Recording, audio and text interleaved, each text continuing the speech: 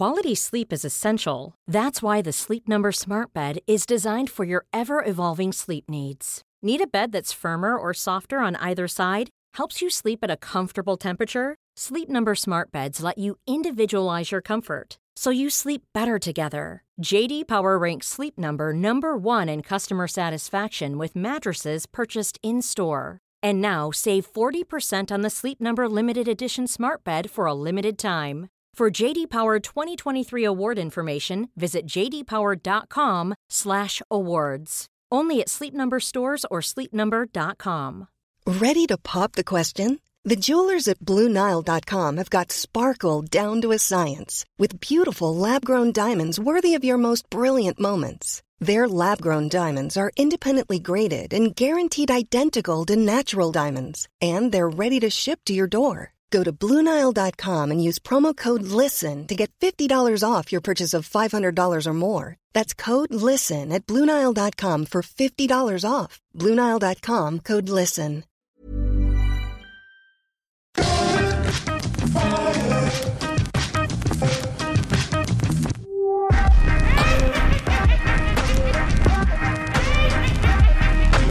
Hello everybody and welcome back to the Triple Jump podcast. It's a video game podcast. My name is Ben. And my name is Peter.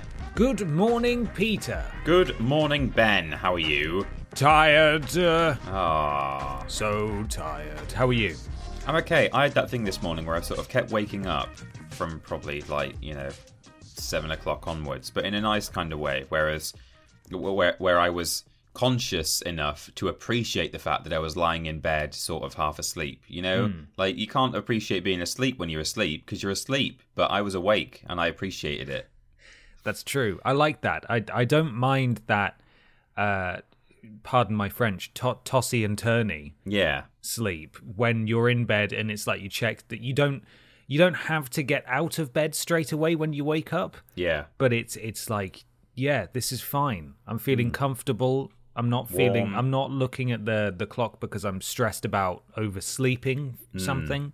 Yeah. That's pretty good sleep. It was good. Yeah. Sorry to boast, given that you're so tired. No, that's fine. I just couldn't get to sleep. I had lots of issues getting to sleep, and then I woke up a few times this morning.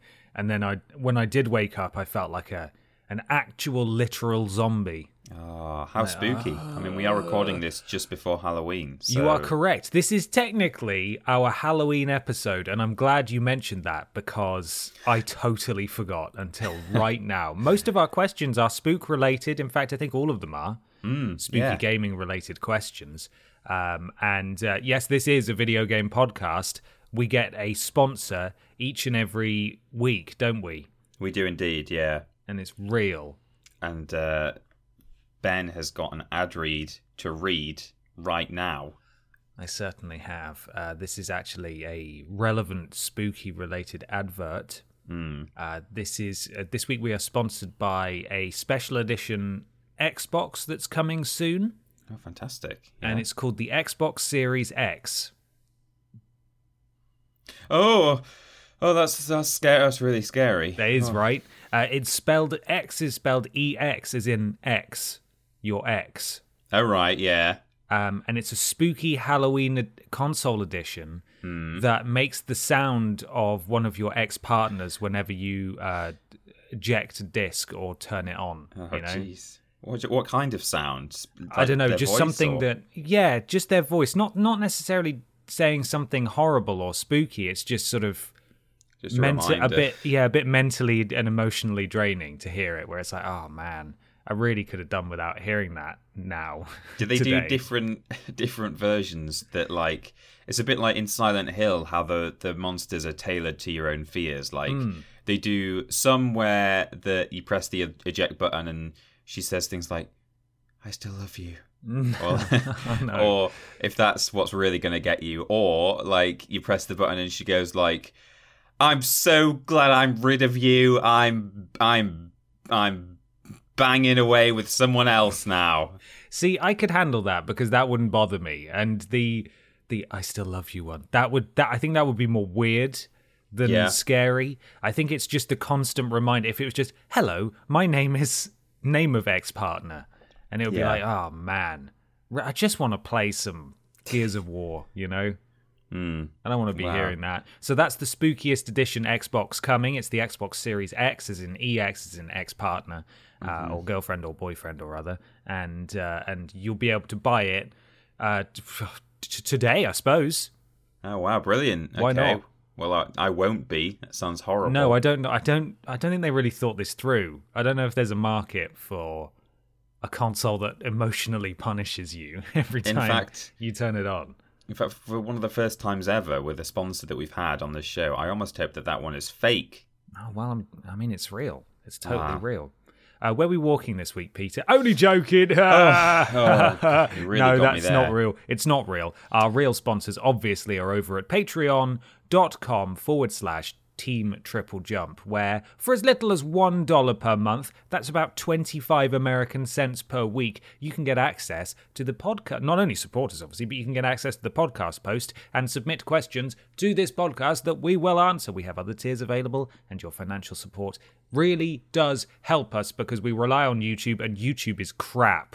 It demonetizes us for stupid things. And then videos we've been working on for ages, we don't make any money off them. It's like, well, that was a complete waste of bloody time, wasn't it, YouTube? Oh my god.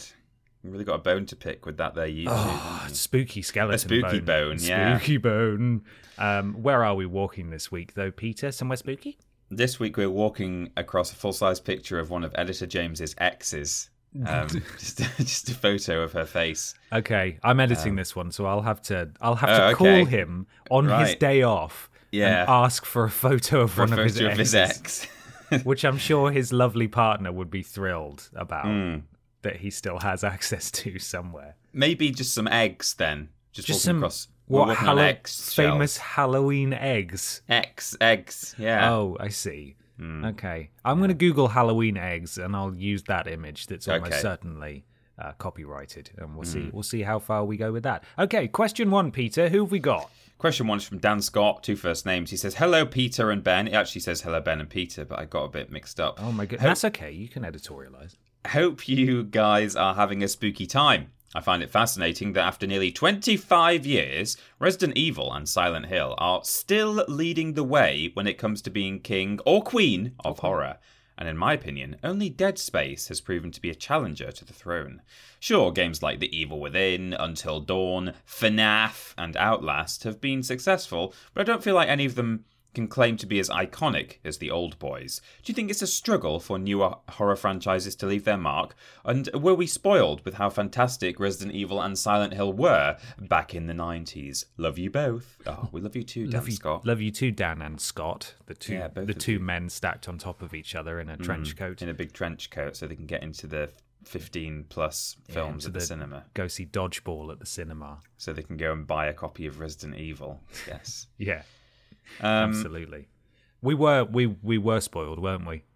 We were spoiled. I think that's definitely the case. And I do think we were spoiled by Resi and Silent Hill. I think what's maybe important to bear in mind is that, you know, some people might say, well, you know, they just happen to be the first kind of,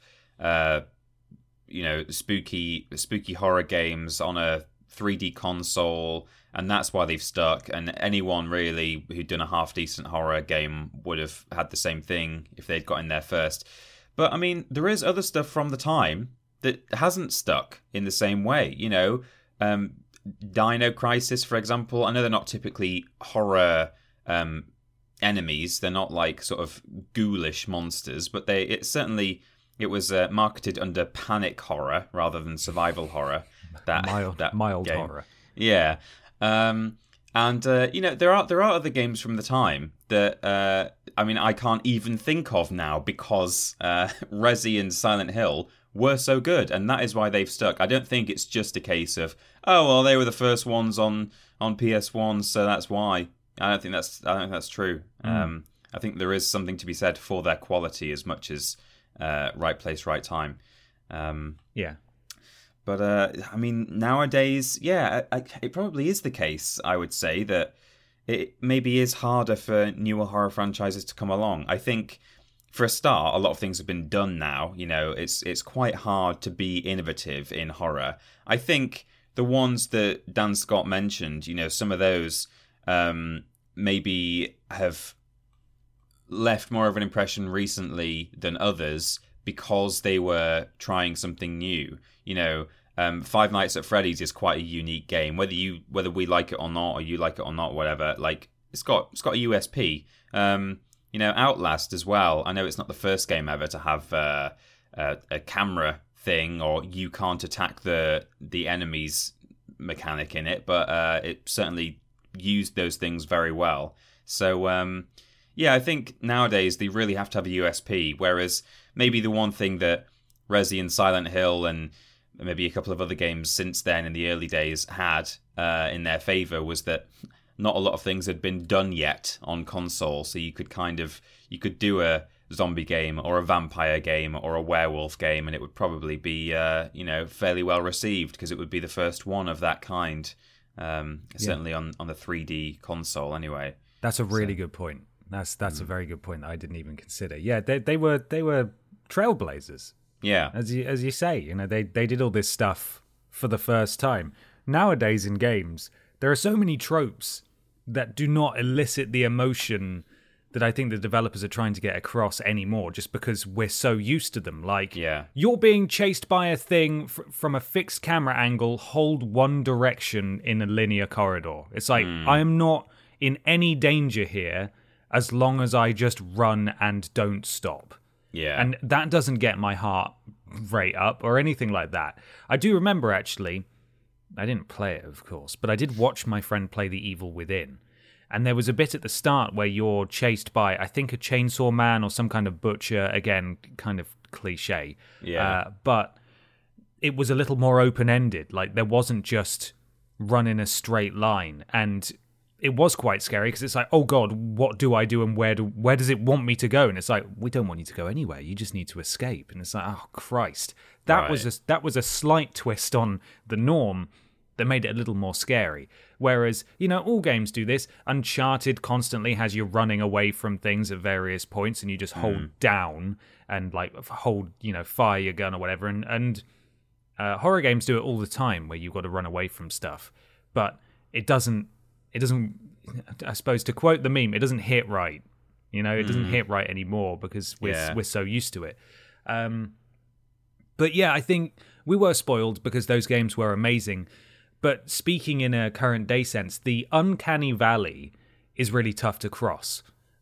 Those older games could get away with being muddy and janky and murky and a little bit rough around the edges because it sort of added to the fear of the unknown because it was sort of strange looking. It's sort of like how there are lots of videos about how horror films are better on VHS than they are on Blu-ray because it's sort of, you know, it's crap. It looks rubbish and it makes it harder to see things in the background and in the darkness. And it's just inherently a spookier way to watch horror films. So when you're watching The Thing on Blu-ray, it's still very good, but it's not quite as good as it was on VHS, which sounds ridiculous, but it's true. That's true. I've never heard that point being made, but that is very true. Yeah. So that they had that going for them at least, that, you know, PS1, Resident Evil 2 PS1 zombies were the scariest thing I had ever seen. Oh yeah, they really were. Resident Evil 2 remake zombies, well, they look like zombies. I've been killing those for 20 years. You know, I'm not overly fussed by them. I still think that game was great, but it removed all tension for me, especially in Resident Evil 3 remake, which, as we've discussed, was a really good remake and a solid game, but it was a remake of a game that just was not as good as Resident Evil 2 was, so inherently it wasn't as good of a game. There were no moments in that game where I was scared, ever. And I'm not saying that because, you know, I'm really cool and brave and have great hair, you know. I'm saying that because I was able to walk into every room very slowly with a gun, and my sort of peril levels were completely equatable to my ability to shoot zombies with a gun, which I know I'm good at doing, and I know I can do that. So I was never really frightened. So games sort of do have 20 years, 25 years worth of baggage where they're relying on tropes that have been done before, so you know what you're coming to expect. But at the same time, they have to look incredible, and they can't be even remotely wonky. like Man of Medan. Because if that game came out in the late 90s, everyone would lose their minds about how amazing it was. But now it's just tired and poorly written. And I mean, Resident Evil 1 was poorly written. Oh, but absolutely, it was good for the time. Whereas now, games need to be immaculate. And I think that's really a real challenge. I still think there's great horror games coming out, but they tend to be smaller indie titles like FNAF that try new things. Big budget horror games, they do still come out, but they don't really exist anymore like they did in the PS2 and PS1 era.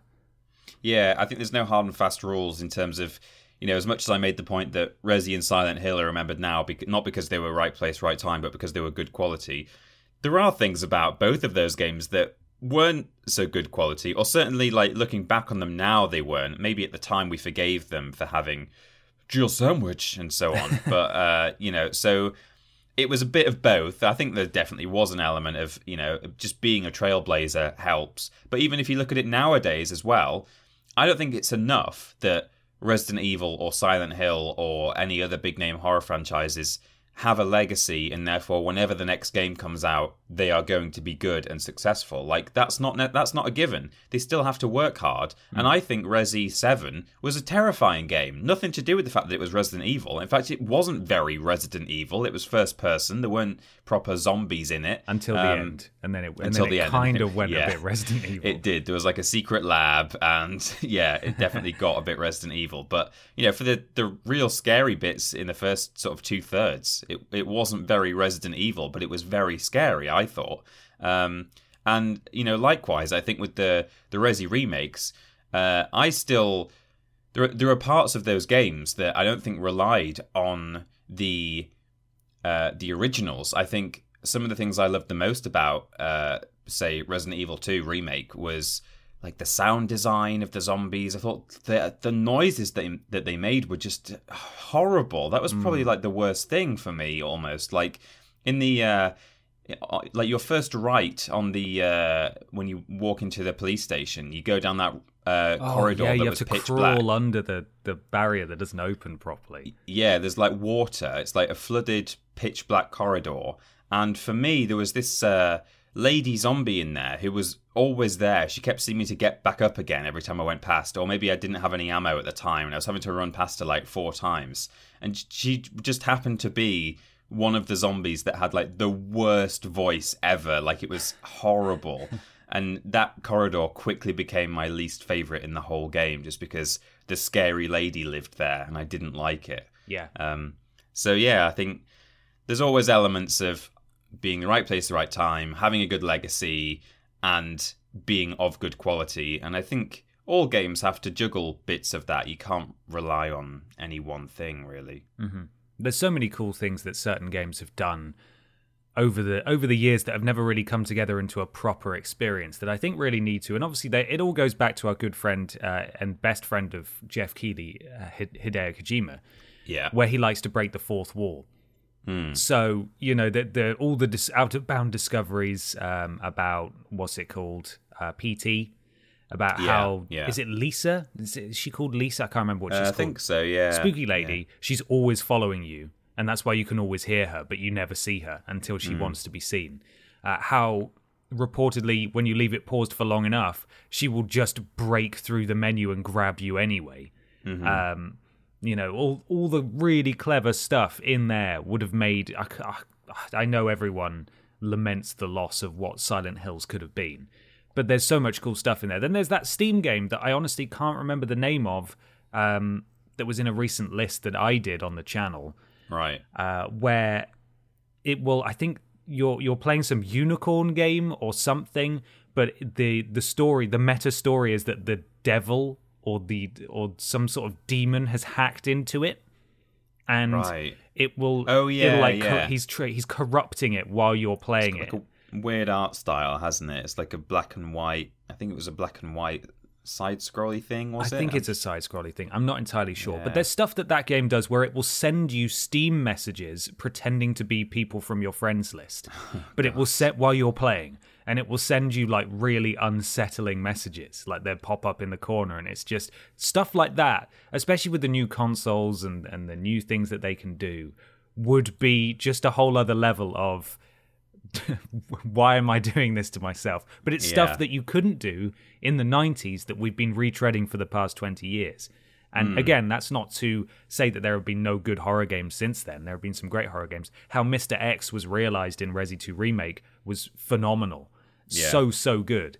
But there's just so many more things that horror games could do today if they were sort of in the limelight the way that they used to be, which they sadly aren't. There's only one or two really big horror franchises that release semi-regularly now. Yeah, that's true. Oh boy. Well, that was our big discussion, so thanks seemingly. For coming, everyone. It's time to move on, though, to a smaller discussion about the games that we have been recently playing. It's called... What are we playing? Whoop. That's a Borat impression, because Borat's relevant now again. Have you seen the new Borat? No, I've not. Oh, no. It's very good. Is it? I really enjoyed it. It made me laugh quite a lot. Which, I don't know, it says a lot about me. I didn't think that Borat impressions ever went out of style. I always think it's funny to say my wife, just purely because of how much it annoys people. Sure. My wife. Peter, what is your game? I've played a couple of games a little bit. I've been away for like 4 days. So in a cabin in the woods?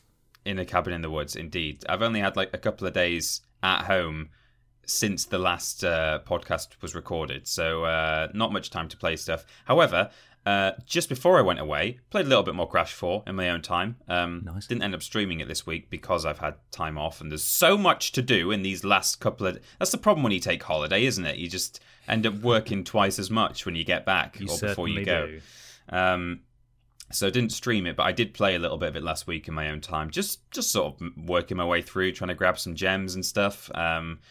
Don't really know how long I'm going to keep playing it. I've not played many of the inverted levels still, so I've kind of got all of that yet to do. One thing I have done, though, I think since we last did a podcast, I don't think I've talked about this, maybe I have, is find all of the... I think I have told you this. For all of the VHS tapes and play through all of the levels that are set in 1997, 98. Nice. So I've completed those. And I was hoping there might be a little sort of reward for doing it at the end. And there kind of wasn't really. There was just a little bit of dialogue that like gave you an idea of, oh, okay, so that's sort of how that happened or how that ended. But no sort of... I really hope there might be a little cutscene or something based on the context of what the last level is about. But in any case, I enjoyed them all. It's something I really like in the older Crash games, just the side-scrolly bounce on TNTs and work out puzzles and timings and things. Like that's super fun. Just stuff that's built entirely out of boxes. You know, no regular platforms to land on at all. So that, I really enjoyed that. But the other thing I did play last week, and I played a little bit since I've been back as well, is 2 Point Hospital, which has been super fun. We were very kindly sent a code for the new Culture Shock DLC by Sega, or the PR who represent them. I don't know. And came directly from Sega. Came directly from Sega. Wow, you've got an in at Sega. We've got an in, Peter. We have, but I mean, you did the talking. Wow. Yeah, I suppose. Thank you. It was all me. It was all you. So that's been super fun. That game's just lovely to play, isn't it? Like, as I said in our Quip scope that we did about it, the as well as being sent a code for the DLC, they very kindly gave us a code for the base game as well, because I have not played it. And God, it's just like Theme Hospital, but in the best way. Like, it's you're able to jump straight into that game without any sort of tutorial or guide. If you've played Theme Hospital to kind of any degree, and I think that's a really good thing. I don't think it's just a sort of rip-off or whatever, because it's got its own identity. It's very much a modern style game. You know, Theme Hospital was isometric, and you could only, there were like four camera angles you could flip between. But this game, you've got full 360 camera. You can zoom in and out. It's got this very enjoyable aesthetic. You can place things very specifically at angles, and you don't have to snap things to a grid. So it's all very, you can really make the hospital that you want to make. And the Culture Shock DLC is super fun as well. Like, I got it all in one go. I'm just spoilt for choice as to what to play, but it's very clever. It's nice not to just have them, as I said again in the Quipscope, not to just have things thrown at you like, here's some more benches, couple more diseases, couple of benches, get those in there. Here's like one new room, and that's it. It's not just all of that, which is great, of course, having all this new stuff to play with, but like themed levels, So there's the one with the actor who's trying to learn how to be a doctor for a doctor, like a medical TV show he's going to be in. His name's Derek something? Roderick Cushion. Roderick Cushion, that's it. Yeah. And the festival, the sort of kind of fairground kind of thing with a music venue and burger vans and muddy people and stuff. That's super fun. I've not got onto the third one yet, but that's I'm sure that will be equally interesting. But yeah, it's nice to have these levels that are very much have their own identity and their own objectives. It's not just, here's a new hospital. Might be quite hard because there's going to be like loads of helicopters bringing in like air crash victims or whatever. Like, you would have that on Theme Hospital where it's just like, yeah, halfway through this is going to be like a pandemic or something, and you got to deal with it.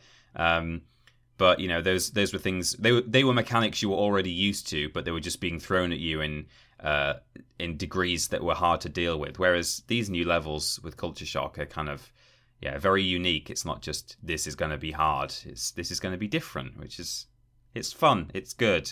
I love it. Excellent. Glad to hear it. What have you been playing, Ben? Well, I've been playing that Spooky Warzone. Spooky Warzone? Spooky Warzone, yes. It's called The Haunting of Verdansk, which is the map that the Warzone, Call of Duty Warzone, takes place in. Verdansk. Man of Verdansk. Man of Verdansk, very nice. Spooky Warzone. There's a couple of new timed modes. In fact, I think there might be 3. One of them, you can only go into it in teams of 3, though, unfortunately, which means our usual team of 4 couldn't play together, which was a bit of a shame. But one of them is basically just Warzone at night, which is just sort of a twist enough that made it kind of interesting and new, because it's always daytime whenever you drop into that map. But nighttime was quite a fun twist. But it feels like they're sort of hacked these modes together, which I do get the impression whenever there's a special mode, it's sort of just hacked together kind of roughly, because when you go into a building, it's the brightest thing in the world. Like the screen it's like, oh Jesus. And when you look outside, it's pitch black, but then as soon as you step outside, it's still pitch black for like 3 seconds, and then it fades up and it looks so much brighter outside than it did when you were inside. So it's a little wonky, but it's pretty cool. And sort of as a base level of spooks for this night mode, you will occasionally see ghostly apparitions in windows, and like just around you, sort of blue spectres just appear and then disappear. If you go down into the subways, there are ghost trains that just go and zoom past. Oh my gosh. There's occasionally just spooky noises. When you open boxes to get guns and stuff out of them, it will sometimes explode into sort of confetti and Halloween colours, and other times it will actually do a literal jump scare, like a loud spooky jump scare where a ghost apparition will appear on your screen, full screen, and just go at you. So that's cool. Haven't had that happen to me yet, which I feel is actually pretty lucky, because I didn't know it existed until I read an article about how streamers were being just all terrified of it because it just happened at random intervals. The other mode, which is way more fun, is called Zombie Royale, which is what it says when you're dropping in. If you die, you'll come back as a zombie. And it takes it very seriously, even though it's ridiculous. And when you die, you do come back as a zombie. And the gas outside of the circle doesn't hurt you. You can do a massive jump. You also have a gas grenade and like an EMP that you can trigger. And your goal when you're a zombie is to collect 2 sort of they look like EpiPens on the map. They're marked as purple, and they're dropped when human players die. And you need 2 of those, and then you will redeploy as a human. So obviously, as the game goes on, and there's more and more zombies trying to become humans, there's fewer and fewer humans. So it's just this massive as the game comes to a close. There's like 3 humans and about 20 zombies all falling over each other to try and kill them to redeploy, because how you win is just being the last human standing, essentially, or the last team standing. So at any time, if someone can get 2 vials, they could redeploy and steal the win, essentially. So it's a really fun game mode and a nice twist, and I'm really enjoying it. And again, I'm going to be sad when it's gone, because they always take away the nice stuff. Yeah, every time. Just when we're starting to enjoy it. So that's really good. The other one is I looked at Mass Effect Andromeda and I thought, no. And I've started Days Gone, finally. Okay. The sort of pretty good PlayStation exclusive, Right to Hell Retribution. I keep calling it Death Stranding because I keep forgetting the name Days Gone, because it's not a very good name. No. It's all right. It looks all right. I'm enjoying it enough in that I'm engaged and want to play it through to conclusion, and I'll probably go for the platinum as well. It's not up to the standard of a normal sort of PlayStation exclusive that I would expect. It's not up to the standard I would expect of them. I think Ghost of Tsushima did a much better job with an open world exclusive PlayStation game than this did. Yeah. But that being said, the story is interesting enough. I like the characters, and it's really well acted. And there's like a cutscene every blooming 5 minutes. It just keeps cutting back to them. But the problem is that there's a lot of loading screens, like almost all the time. And when you die, the checkpoints are really unfair. It's really janky. I've had 2 missions completely bug out on me, and I've Googled the mission title and it autofills with glitch. Takes me back to an article or a forum post from 200 days ago or 300 days ago. And it's like, wow, so this is still, I'm playing a multiple patched version. A good year and a bit after it came out, and it's still having these issues. I've fallen through the world. I've had areas load with no textures. I have fallen off my bike just like sideways slightly and just died because of it. The bike is the heaviest vehicle known to man. It controls not well. It can be a real pain in the ass. So much so that in a scripted piece of gameplay for a story mission where you can't take control, but the main character, Deacon St. John, cool name, is just driving along a path with someone on the back of his motorbike. When he's going around tight corners, because it's scripted, just like the worst game that we played yesterday for this week, Peter, at the time of recording, the motorbike will slide horizontally sideways to make sure that he can get round the corners smoothly, which if that isn't an indictment of how this game controls from a vehicle's perspective, I don't know what is. But yeah, it's a world of convenience, basically, for the purpose of the plot of this game. Everything seems to be happening from it's a global pandemic, this zombie virus, this freaker virus, as they call them. And everything seems to have happened within like a 5 square kilometer radius. Everything related to this worldwide pandemic happened here. So it's all very inconvenient. For some reason, nobody drives cars, and everybody rides the loudest vehicle known to man. In a world where, even in a gameplay sense, sound makes a big difference. How loud you are will attract things. But as I said, I am enjoying it, and I'm glad that I've finally gotten around to playing it. It's sort of the perfect game to fit in before the next-gen consoles get here. Yeah. And as I said, I am actually enjoying it. I just think there's a lot of stuff that's not up to par with it that I really wish was better. And the hordes, the thing that they showed off the most, where about 100 different zombies compiling after you. Oh yeah. Those are really impressive, and they are fun. They can be frustrating because when one of them hits you, you go oh, and you do a big stumble, so the next one can hit you, and you go oh, and then you just die. And it's like, I don't feel like that's very well balanced, because it basically means you can't get touched, which isn't really how that should work, I don't feel, in a game. But it's rough around the edges, and it's still rough around the edges, but I will continue to play it, and it's better than Mass Effect Andromeda, I think, anyway. So there we go. And it's also appropriate because it's spooky and also about a pandemic. Yeah, that's true. Yeah. If anything, that makes it spookier, because it could happen to you. Hopefully not. It could.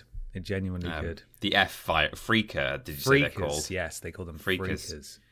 They're coming. 2021 will be the year of the Freaker virus, and we'll all miss 2020, just like we all missed 2016. Remember when everyone died in 2016? Yeah, that genuinely happened. It's strange all because those celebrities. My life got better in 2016. Yeah. And everything else went terrible. So I don't know. I'm sorry, everyone, I suppose. Yeah. Big apologies. We're finally on to question 2, I've just noticed. Yes, we are. It's going well. We're getting through this podcast super quick, of course, as always. Would you like to read it, Ben? I certainly would. This is from Odi Larzus, which I've always pronounced it Odi Larzus, but I don't know if it's Odi Lazus. I think I checked this once. I think it is Larzus. It is? Yeah. Okay, well, that's fine then. Hi, Ben and Peter. Odi Larzus here. With us being well and truly in the Spookum season, I was wondering what elements you consider to be most important to building effective horror in games. Is it the oppressive uneasiness of facing our own flaws, like James Sunderland in Silent Hill 2? Is it the feeling of futility in facing a much more powerful foe that is heck bent of destroying you, like Ari's Mr. X or Nemesis, or even just the simple liberal smearing of strawberry jam on the walls that was the MO of Dead Space? Would love to hear your pro gamer expert opinions. Happy Halloween, and oh my goodness, what's that behind you? No! Well, rip Odi Larzus, who I'm assuming has passed away there due to Monster. What do you think, Peter? Yeah. What is it that builds spooks for you? I think different games build spooks for me in different ways, in their own effective ways. I think I like the idea of Silent Hill. I've never really played through much Silent Hill. I played Silent Hill 1 a fair amount, but I've not played any of the others.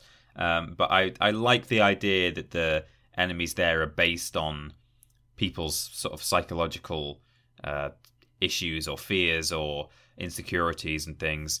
Some games aren't gory like Dead Space and are just as spooky as gory games like Dead Space. I think to me, there's probably 2 things overall though that like work the best. I think the overall kind of aesthetic of the game world, I think, works well for me, which I think is partly why I loved Little Nightmares so much, because I think it was just so... It's like the whole game had that kind of children's voices singing in an empty nursery with the lights off kind of spook. Yeah. It wasn't big monsters. They did have big horrible monsters in it, but the overall vibe of the thing was just this sort of no, I get it. All that kind of vibe. And also, I think it says a lot that Resi 4, which is not only one of my favourite horror games of all time, but one of my favourite games ever, I think.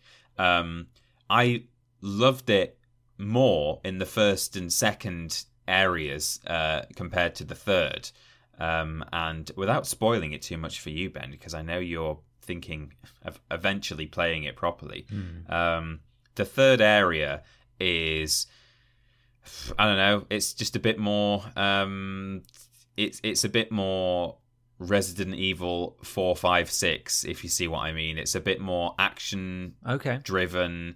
There's like people with guns and weapons, and there's a lot of like explosions and things. Whereas the first area is the very creepy village. The second area is a creepy castle. Not as creepy as the village, I don't think, but I think the reason that I love The Village so much is it's just so eerie, and you even get the idea, get the feeling that if I got really, really lost on holiday in my hire car up some mountain somewhere, I could actually end up here.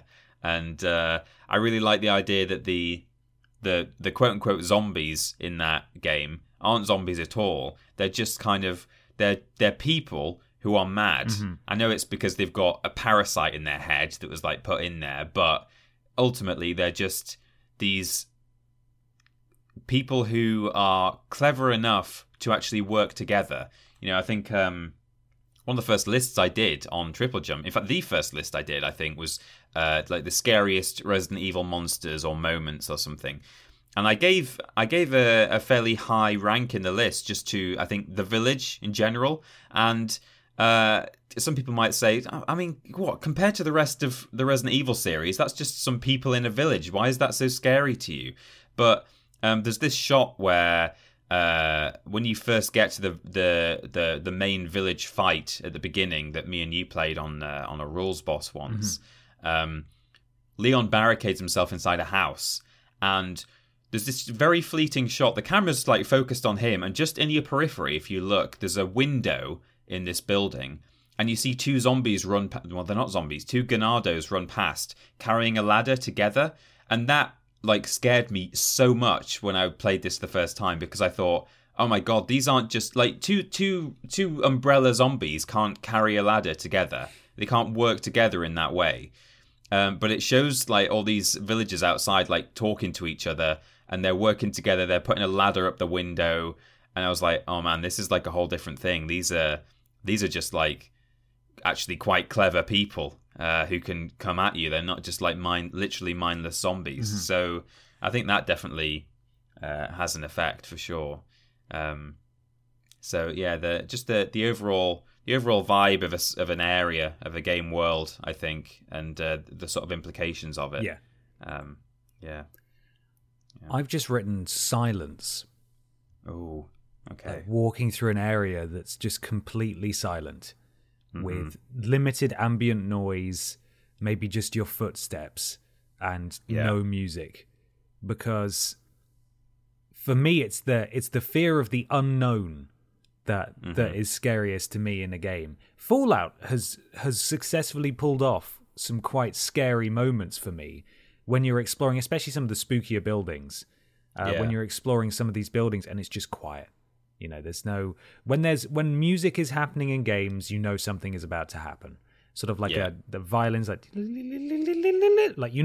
something's about to happen. When something is running at you, something is happening. It might initially be spooky that something has appeared out of nowhere and started running at you, but you are aware that you are not alone, and you can presumably shoot it or run away.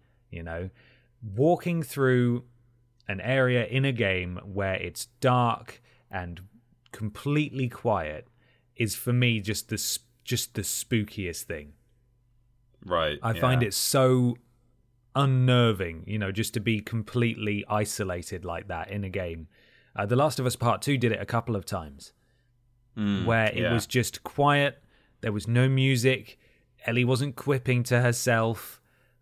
You were in some really horrible, frightening place. There were no enemies, and the game didn't do anything. Like, there was no jump scare, and it just did that to mess with you and to play with your expectations, because you were on edge. Like, something is going to happen. This is uncomfortable, and I am nervous and scared. And then nothing happened. And I thought that was just so brilliant. And so many games can do that and have done that. That for me, successfully building effective horror in games comes down to its use of almost nothing, basically. The lack of a horror stimuli is sometimes scarier than having a zombie there. So for me, absolutely. Silence. Just the lack of sound and music makes a huge difference in those kinds of games. Yeah, that's just reminded me, maybe the thing that I actually like the most or hate the most in a way with horror games is I can think of several examples that are probably my favourite moments in their respective games, which is suggestions from NPCs that what you're about to experience, they've already experienced it and they are completely messed up by it. Mm-hmm. So there's actually a scare. One of the levels in Halo is deliberately done in a way that's meant to be spooky. It's when the Flood is first introduced, which is, again, a parasitic zombie-making thing. And you walk into this area, there's like blood everywhere, and there's all these dead enemies and dead humans. And you walk around this corner, and suddenly you start getting shot, and you're like, "Whoa, what's happening?" And it's the sound of it's a human weapon, it's a pistol, and there's this guy who's got his back up against the wall. He's like lying down on the floor, and he's shooting you, and he's going, "Oh, stay back! You're not going to turn me into one of those things. No, stop it! Stay away!" And he's shooting you, and you can either just sort of like walk past him, or you can put him out of his misery. But and that whole thing, it's like the woman with the pram in BioShock. And you can just see her shadow, and she's like talking to her pram, which is actually a gun in the pram. The biggest gun I've ever seen. Yeah, an enormous gun. And just seeing her sort of clearly out of her mind and knowing that, like, whatever this place is that I found myself in, it is not good. And I think maybe the one that got me the worst out of any game was in the opening of Dead Space. You arrive on this orbital mining station in space. I guess you've probably not played Dead Space. No, I'm familiar with the opening of it, though.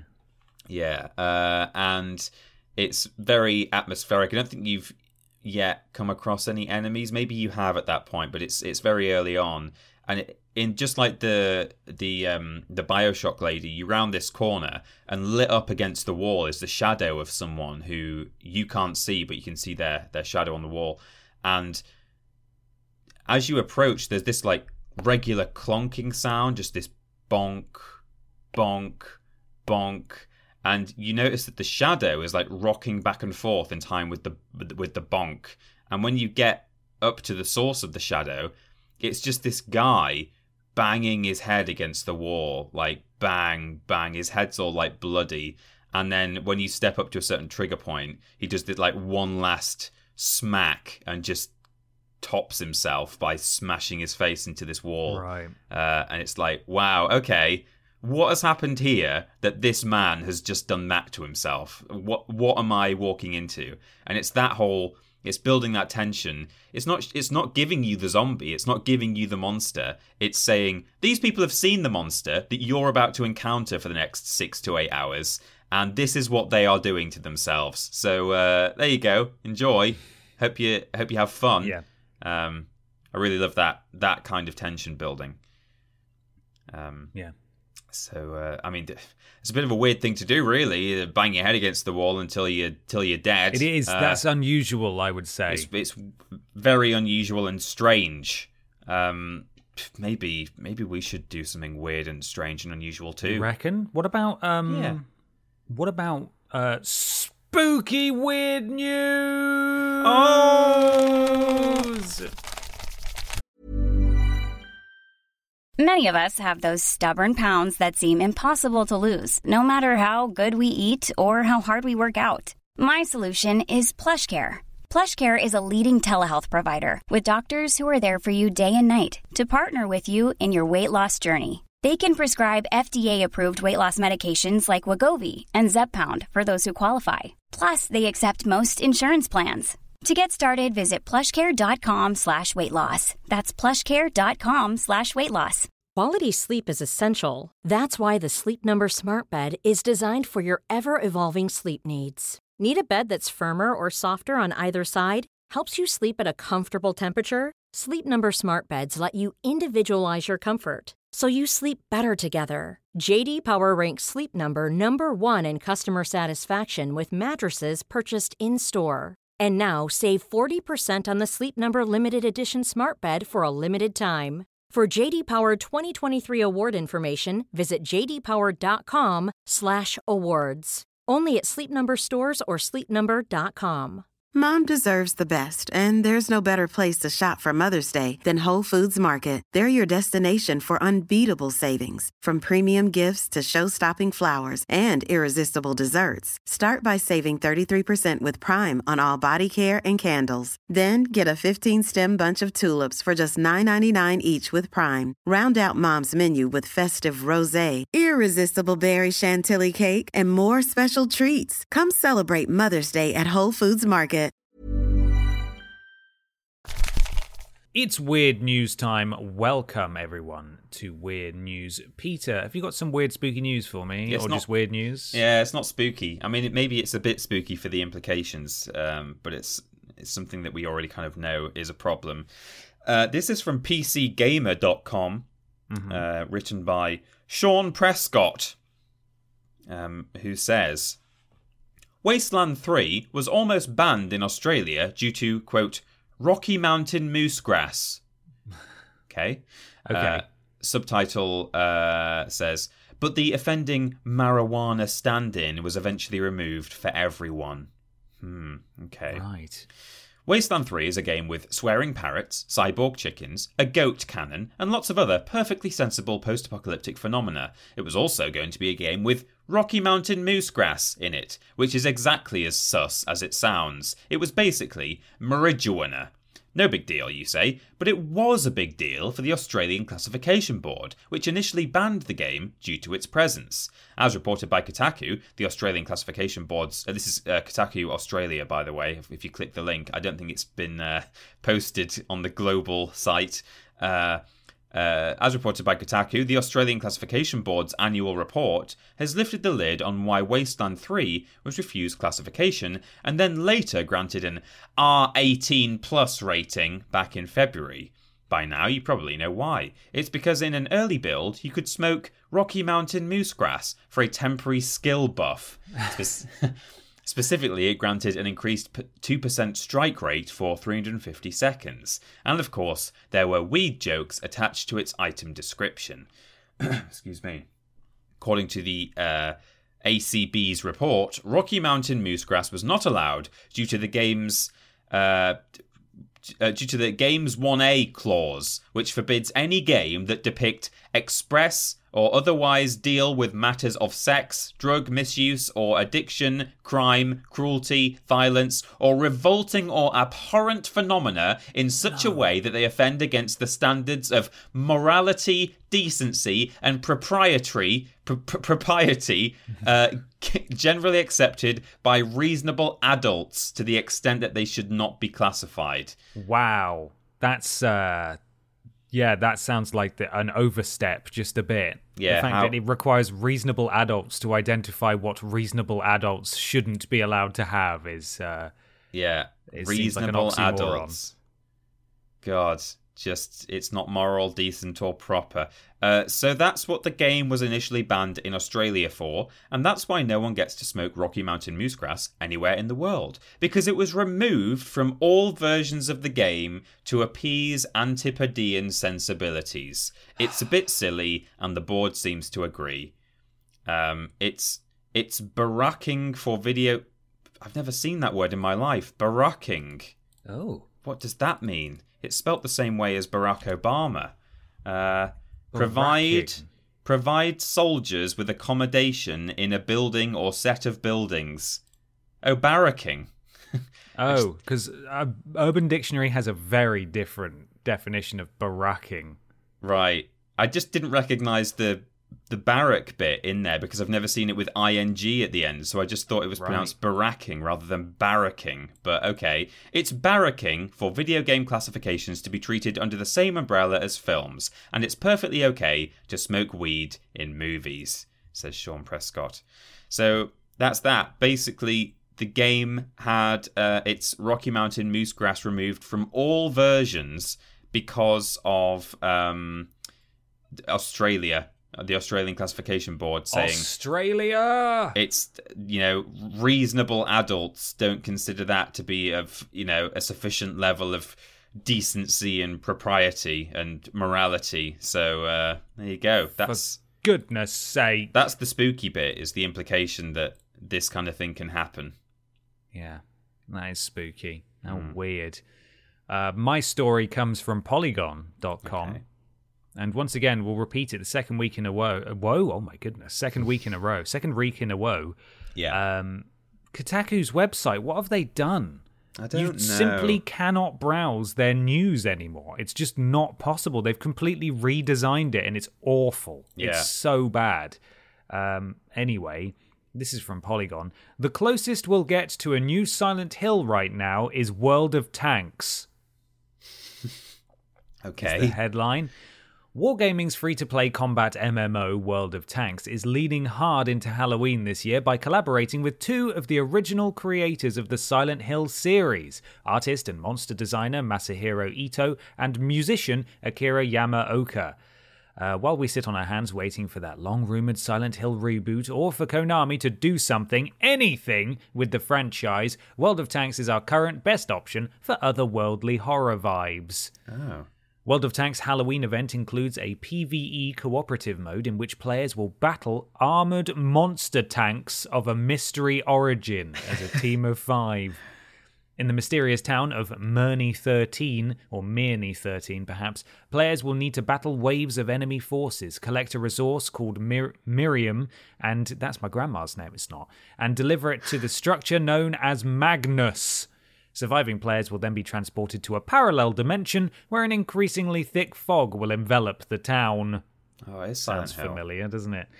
The event will include new 3D skins that players can purchase, which have been designed by Masahiro Ito, the creator of Silent Hill's iconic Pyramid Head. Those tank skins are rusted and smothered in barbed wire and otherwise pretty Silent Hilly. Akira Yamaoka, responsible for the Silent Hill series' signature soundtracks, wrote a hauntingly ambient track that plays in the event hangar, according to Wargaming. And then it just says, watch the video below for more info. So there you go. You want some Silent Hill? Time to log into World of Tanks, my dude. Wow. How unexpected. Yeah, it's a strange team up, but World of Tanks has FU money. Yeah. They really do. They do. It's disgustingly... The creator of that game is disgustingly wealthy. It's obscene. Aren't they also a disgusting person as well? Or am I disparaging I don't know that they're a disgusting person. I don't think I'm allowed to say anything. Okay.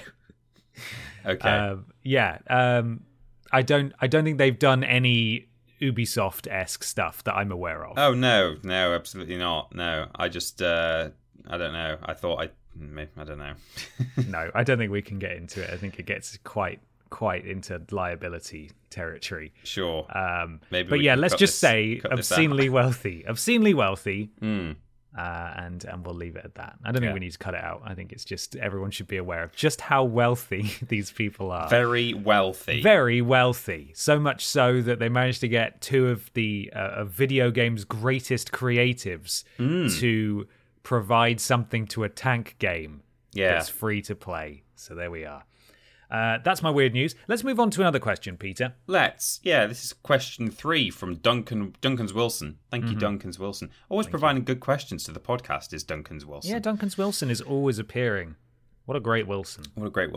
Dear Bunyip Ben and Poltergeist Peter, I'm no fan of survival horror games, and even the clickers in The Last of Us send my anxiety levels beyond safety parameters. I'm much more a fan of the silly spook games like Luigi's Mansion. Are there any spooky but not terrifying games that you enjoy? Many thank, and have a lovely All Saints Day. That bit, the day after All Hallows Eve, for everyone that forgets about. That's not what it says. No, that's not. What? That bit, the day after All Hallows Eve, that everyone forgets about. Okay. I don't really know why it says that bit at the start. That really threw me off. That bit, comma. That bit, All Saints Day is when we all listen to All Saints. Yeah, it is. Yeah.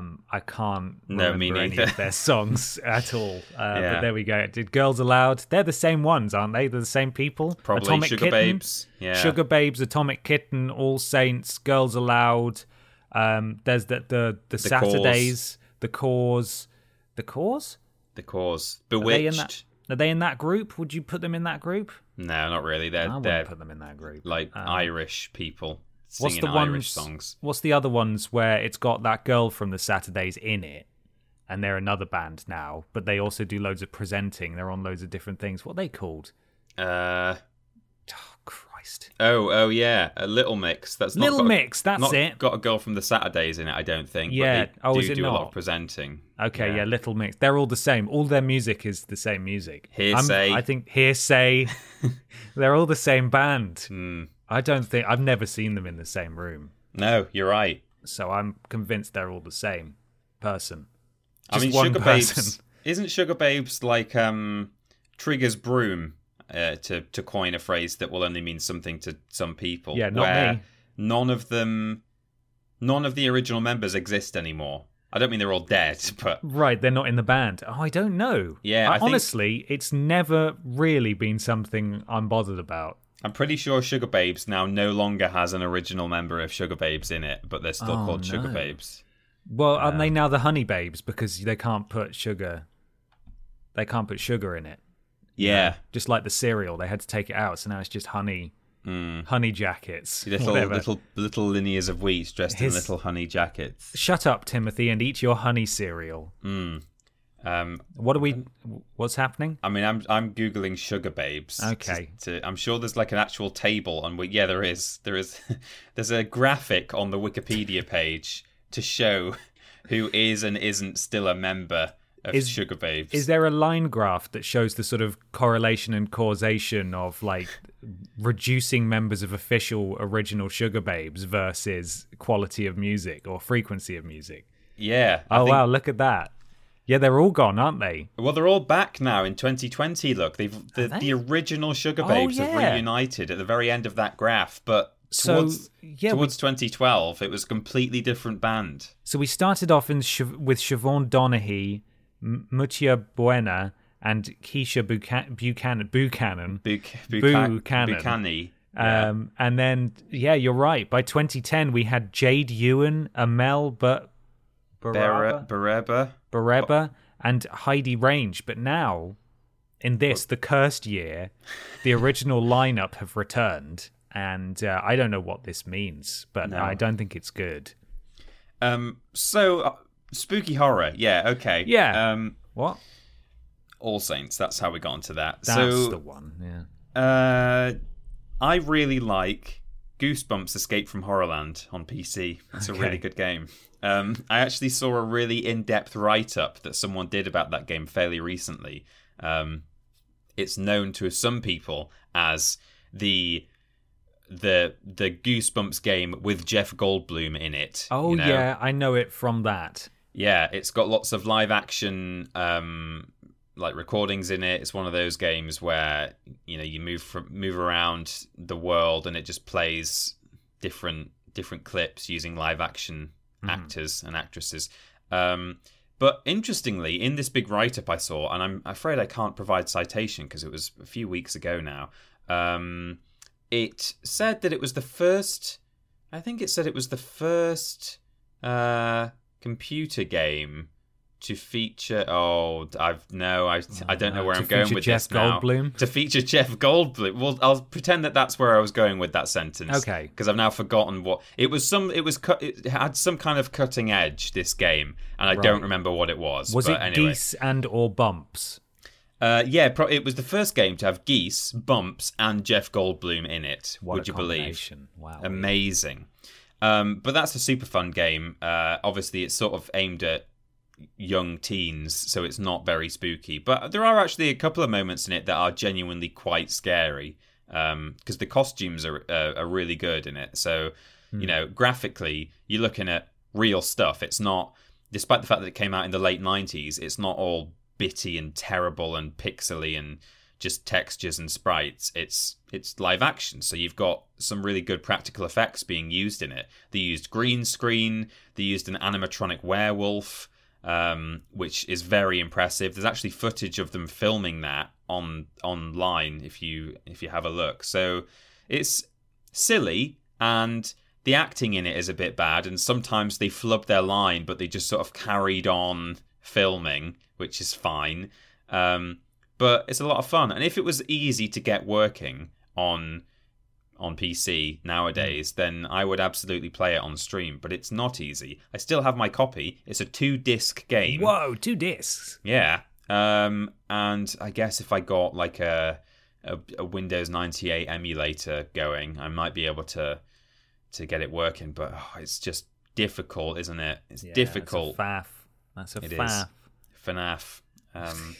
So there's that. I mean, I don't know if that really counts as spooky but not terrifying, given that it's aimed at 13-year-olds. But yeah, I love that game. I think it does. Yeah. I think it does. I went a slightly different route, and I picked games that are sort of not aimed at children, but do have spooky moments in them. Yeah. So The Order 1886, which came out early in the PS4's life cycle, was critically maligned. I thought it was fun, and I liked the story. So there's a bit in it where you have to drop down into the basement of an abandoned hospital. And the one thing that no one can disagree with about that game is that it was beautiful. Like, it's a gorgeous game, really good-looking game. Wonderful world. Yeah, really interesting. Set in ye olde London times, sort of Victorian era. You're part of an elite force of sort of lichen hunters, you know. The Round Table. Exactly, yeah. That's sort of a spiritual successor to the Round Table, a long lineage of hunters and warriors. And, you know, what's his name? Tesla's in it and stuff. It's really cool alternate history sort of setting. And at one point you're going through an abandoned Victorian hospital after hearing reports of some werewolf boys in there. And you have to drop down into a basement, and you look down there, and you do have to drop down because the staircase is gone. So there's no way back out. It's covered in broken glass and blood. And it was just like, I really, really, really don't want to go down there. Please don't make me go down there. You drop down there, you got your crappy little lantern and your Victorian alternate history pistol, and you're just walking through this spooky basement. And I remember that being quite impressively scary, that moment. Obviously, I've spoken before about how Final Fantasy VII has several really unnerving and quite unsettling moments in it. Yeah. Beyond the terrifying opening cutscene where the flower girl looks at the green lights. And finally, the last one I've got down here is Metro Last Light. Oh, yeah. Which I really enjoyed. I didn't play the original Metro, and then obviously last year I played Metro Exodus, and I really didn't think much of it at all. But Last Light I really enjoyed on PS3, and there's a couple of moments where you're just chucked into a pitch black tunnel with your lighter, and that's it. And, you know, this is a world where mutated sort of humanoid creatures and giant spiders and other scary things exist, and that there's several moments like that with jump scares included that were very spooky. And I know that game isn't exactly the most jovial and enjoyable of games from a levity standpoint, but it certainly sort of delved really deep into horror at times, and I thought it was very effective and really good. Yeah, I wrote down Limbo, the side-scrolling. Yeah, I thought that was, would you call it a horror game? I mean, it's certainly very macabre and unsettling and sort of gothic, and there's kind of people hanging from nooses and it's like crows and spiders and things like that. So it's definitely a creepy game. I love that game so much. It's so atmospheric. I've not played it in a long time, actually. It makes me want to play it again now, just talking about it. Me neither. I never got round to playing Inside for my sins. Like this, I know that it's like really acclaimed by critics and plebs alike. Yes.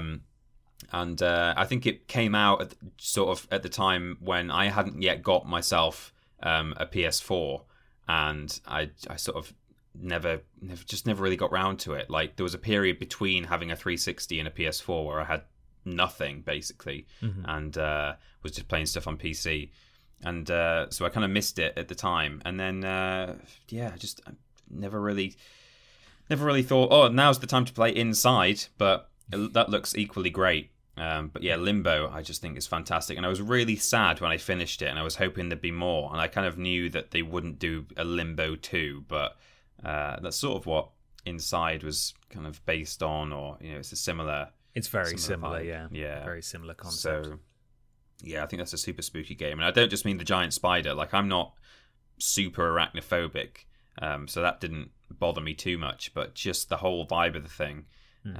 Again, it's more just the sort of the atmosphere and seeing things almost in the background while you're making your way through. Like I say, there's sort of bodies hanging up, and there's horrible things everywhere you look. Yeah. And sometimes no music as well, again, which really adds to the tension when you've got this massive, freakishly animated spider silhouette chasing you and there's no fanfare. It's just like, this is it. This is normal. Yeah. This is what you can expect from this game. This isn't even a big moment. Like, oh, God. And the way it ends as well, like, spoilers for a game that's however many years old, you find yourself back where you started. You, like, fall through this thing and it's like gravity seems to flip a different way and stuff, and then you land and you're like, oh, hang on, this is where I woke up at the beginning of the game. Am I just stuck in limbo, I guess? Yeah. Just realised that's why it's called limbo. Oh, there we are. Yeah, it really messes with there's lots of fun theories and stuff surrounding that game. Great game. Yeah, I haven't thought about that game for a long time. Yeah, love that game. Right, Peter, it's time to move on. To something big. Huge, in fact. Massive. It's the big discussion. Big discussion. It's time for the big discussion, everybody. Big discussion time. This week, the big discussion comes from Philip Bleed. It's Philip Reed, of course. Philip Reed. Silent Hill confronts each game's protagonist with monsters that embody his or her fears, regrets, and insecurities. Good news! I've booked you both a week-long trip there. Describe the monsters and obstacles that each of you would encounter. Oh, horrible.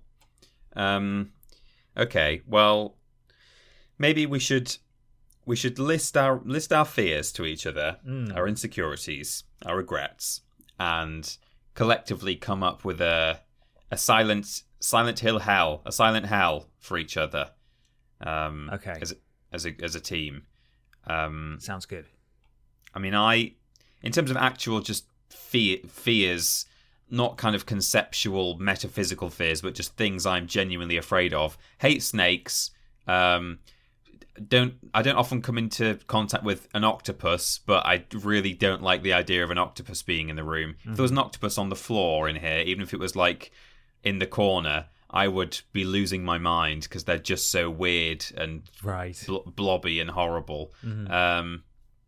I think I fear. I don't like change, or I think I get very attached to sort of the good old days or the good current days, and I don't like the idea that things are going to change and I'm no longer going to be able to, for example, spend time with certain people in my life, or that one day when I'm 40 or 50, maybe I won't be in this job anymore, or where am I going to end up living? Maybe I'm going to have to move to the other side of the country for work reasons or for whatever reasons. I don't like change. That really gets to me. Okay. I wonder if I've got any regrets as well. I'm trying to think about that. What about you? What are some of your fears, real and non-real? Well, I didn't like school. I don't know anyone that liked school. But I think a sort of setting in a school would bring back not, I wasn't bullied and I didn't have a horrible time. It's just a place that I really have no fond memories of. Yeah. And just don't want to go back there. Maybe the NHS building I worked in for 2 years is also a source of horror to me. Being stuck and stranded at a job that you don't enjoy, or feeling like your life is stuck while everyone around you is moving on and moving away, and so on and so forth. Yeah. Probably a healthy sprinkling of sort of socially awkward moments where I've put my foot in my mouth. Of course, I've got those. Or like, romantic failings and stuff in the past. So, just a healthy mixture of the stuff that I think all people really have. But I'd probably be chased by fast food monsters, I think. Oh, God, yeah? Yeah. Why? In what way? Because Some surely sort you of like fast food. demonic kernel, Right. you know? Just a big chicken. It's like it was a dead chicken. It then got covered in the special recipe, and now it's alive again, and it's running at you. Maybe that's my pyramid head is coming for me, and it's gonna. It wants to serve me up, like in Little Nightmares, where the people are eating all the food, and it's gonna serve me up to a bigger chicken. You should have an octopus man as your pyramid head, or an octopus woman. Yeah. Just a big, frightening, blobby man. Maybe its tentacles have snake heads at the end. Oh, yeah. Yeah, like cobras. Medusa. I hate cobras the worst. Like, why do they have that? It's just the hood creeps me out even more than any other snake. I don't know why they have the little hood on their head. Stop it. Don't have that. While you're making your way around your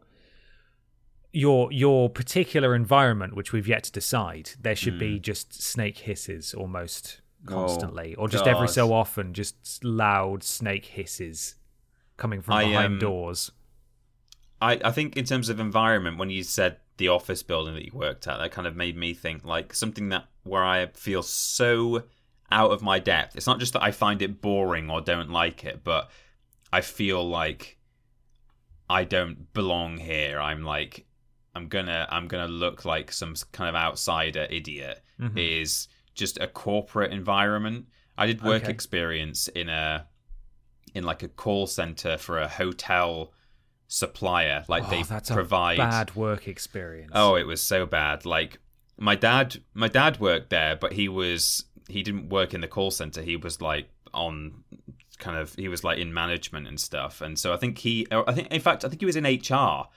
So he quite enjoyed that job. Like he used to do HR with people, and he was also in charge of like planning events. And they apparently had like quite a nice budget for taking people to team building events and stuff, and they would go like to Europe and do like fun stuff. So he used to talk about how it was a great place to work, and it was like, oh, that sounds really good. Like, you know, you spend all your time, you know, trying to help people feel happier about their job. They come to you with their problems, and you give them advice, and then the other time you spend is planning jollies off to Germany or whatever.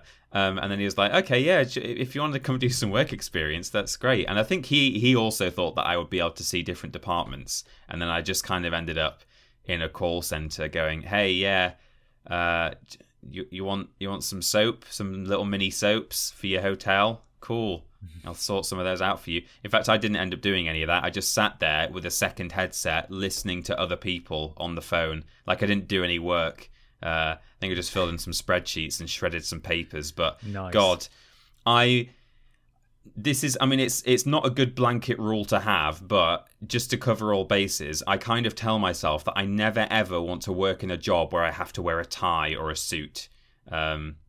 Because any job where I have to wear a suit or even just a shirt, a nice shirt, is probably in the kind of environment where I feel so out of my depth. I don't understand what targets are. I don't know what sales means. Oh God, it's just jargon and horrible. Just the thought of it makes my skin crawl. Just the language that's used there and the mentality that people have. So you'd be in an office building then? In an office building with like some sort of snake-octopus. Yeah, chasing you down and just gesturing with its snake arms at charts. And threatening me that if I don't hit the target on the chart, that something I like at the moment will go away and I will never have it back. Targets. So, no, targets. That sounds the worst. So, well, there we are. I think we've sort of invented our own Silent Hills there. I'm in a school. You're in an office building. You've got a giant chicken that's teaching you lessons, making you maybe come up to the front in front of a whole classroom full of previous lovers. Yeah. You've got to do something, and you do a socially awkward thing, and then the chicken says, if you don't get this right, I'm going to serve you up to a bigger chicken. Yeah. Also, I think a whole classroom, that's a bit of a... I don't think I could fill a whole classroom. of ex-lovers, Maybe, a small tutorial. Yeah, maybe a bathroom, perhaps. Yeah. Something like that. Right. Yeah, that would be awful, genuinely awful. All if anyone of wants my to least submit favorite bits. art of Ben and I in our respective horrible scenarios, that would be great. a wonderful Halloween present for us both. Tangible, consumable evidence of my worst fears. Yeah. All in one. Fantastic. Well, there we go. We've made it to the end of this spooky Triple Jump podcast. Thank you so much for listening. Let us know what you thought of the things we discussed today. You can do that via the usual channels, but just in case you can't remember, Peter's going to tell you everywhere we are at. Team Triple Jump. We're on YouTube and Twitch doing content. That's youtube.com and twitch.tv/Team Triple Jump.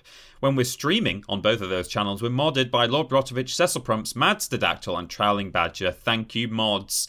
We've got social media, twitter.com and facebook.com/Team Triple Jump. Luke Eldon looks after Facebook. Thank you, Luke. We've got a Patreon, which is patreon.com/Team Triple Jump. Lots of rewards there. You can ask questions on this very podcast. You can get Worst Games Ever 2 days early. You can get exclusive merch and other things. And wow, it's great. Check it out. We've got a Discord, bit.ly/Team Triple Jump. That's modded by Jack and Joe. Thank you, Discord mods. The podcast, if you are watching on YouTube, is available in audio form by going to play.acast.com/s/Triple Jump. The website is triplej.mup. That's triplejU.mp. We've got the shop there. We've got our link to our mods. Our VODs channel, not our mods channel, which is triplej.mup/VODs.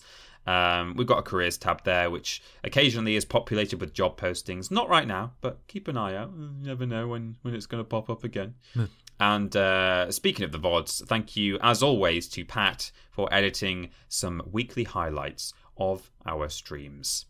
Definitely. You can follow Peter on Instagram at @PeterAustin and on Twitter at @PeterAustin. Just me on Twitter at @confused_dude. Lists every Tuesday and Thursday. Streams every Monday, Thursday and Friday. Thursday being the joint stream on YouTube. Monday and Friday being the solo streams on Twitch. That's the name of it, isn't it? Worst Games Ever is fortnightly. Friday for patrons of a certain tier. Sunday for everyone else. The podcast is every Saturday. And then we do other shows once every other week. Still there. Leave a review on iTunes or your platform of choice. It helps something to do with Al Gore's rhythms. Now, this week is a Worst Games Ever week, so there is an episode that will be going up tomorrow for those of you who do not support us at the appropriate tier on Patreon. Please do consider going there, though, and supporting us. It means a lot, and it helps a lot, too. Indeed. Just enough time to go through the spooky sponsor one more time.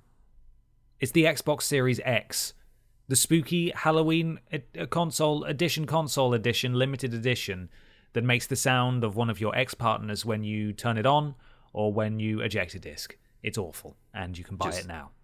Sounds so bad. Terrible.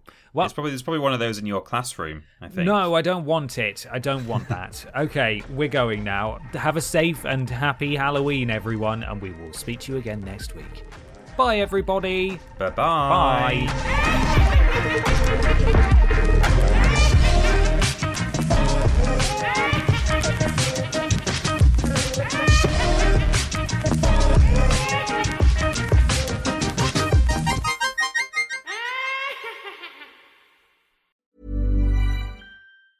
Hi, I'm Daniel, founder of Pretty Litter. Did you know cats tend to hide symptoms of sickness and pain? I learned this the hard way after losing my cat, Gingy. So I created Pretty Litter, a health monitoring litter that helps detect early signs of illness by changing colors, saving you money and potentially your cat's life. Pretty Litter is veterinarian developed, and it's the easiest way to keep tabs on your fur baby's health right at home. Go to prettylitter.com and use code ACAST for 20% off your first order and a free cat toy. Terms and conditions apply. See site for details. Even when we're on a budget, we still deserve nice things. Quince is a place to scoop up stunning high-end goods for 50 to 80% less than similar brands. They have buttery soft cashmere sweaters starting at $50, luxurious Italian leather bags, and so much more. Plus, Quince only works with factories that use safe, ethical, and responsible manufacturing.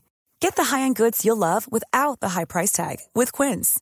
Go to quince.com/style for free shipping and 365-day returns.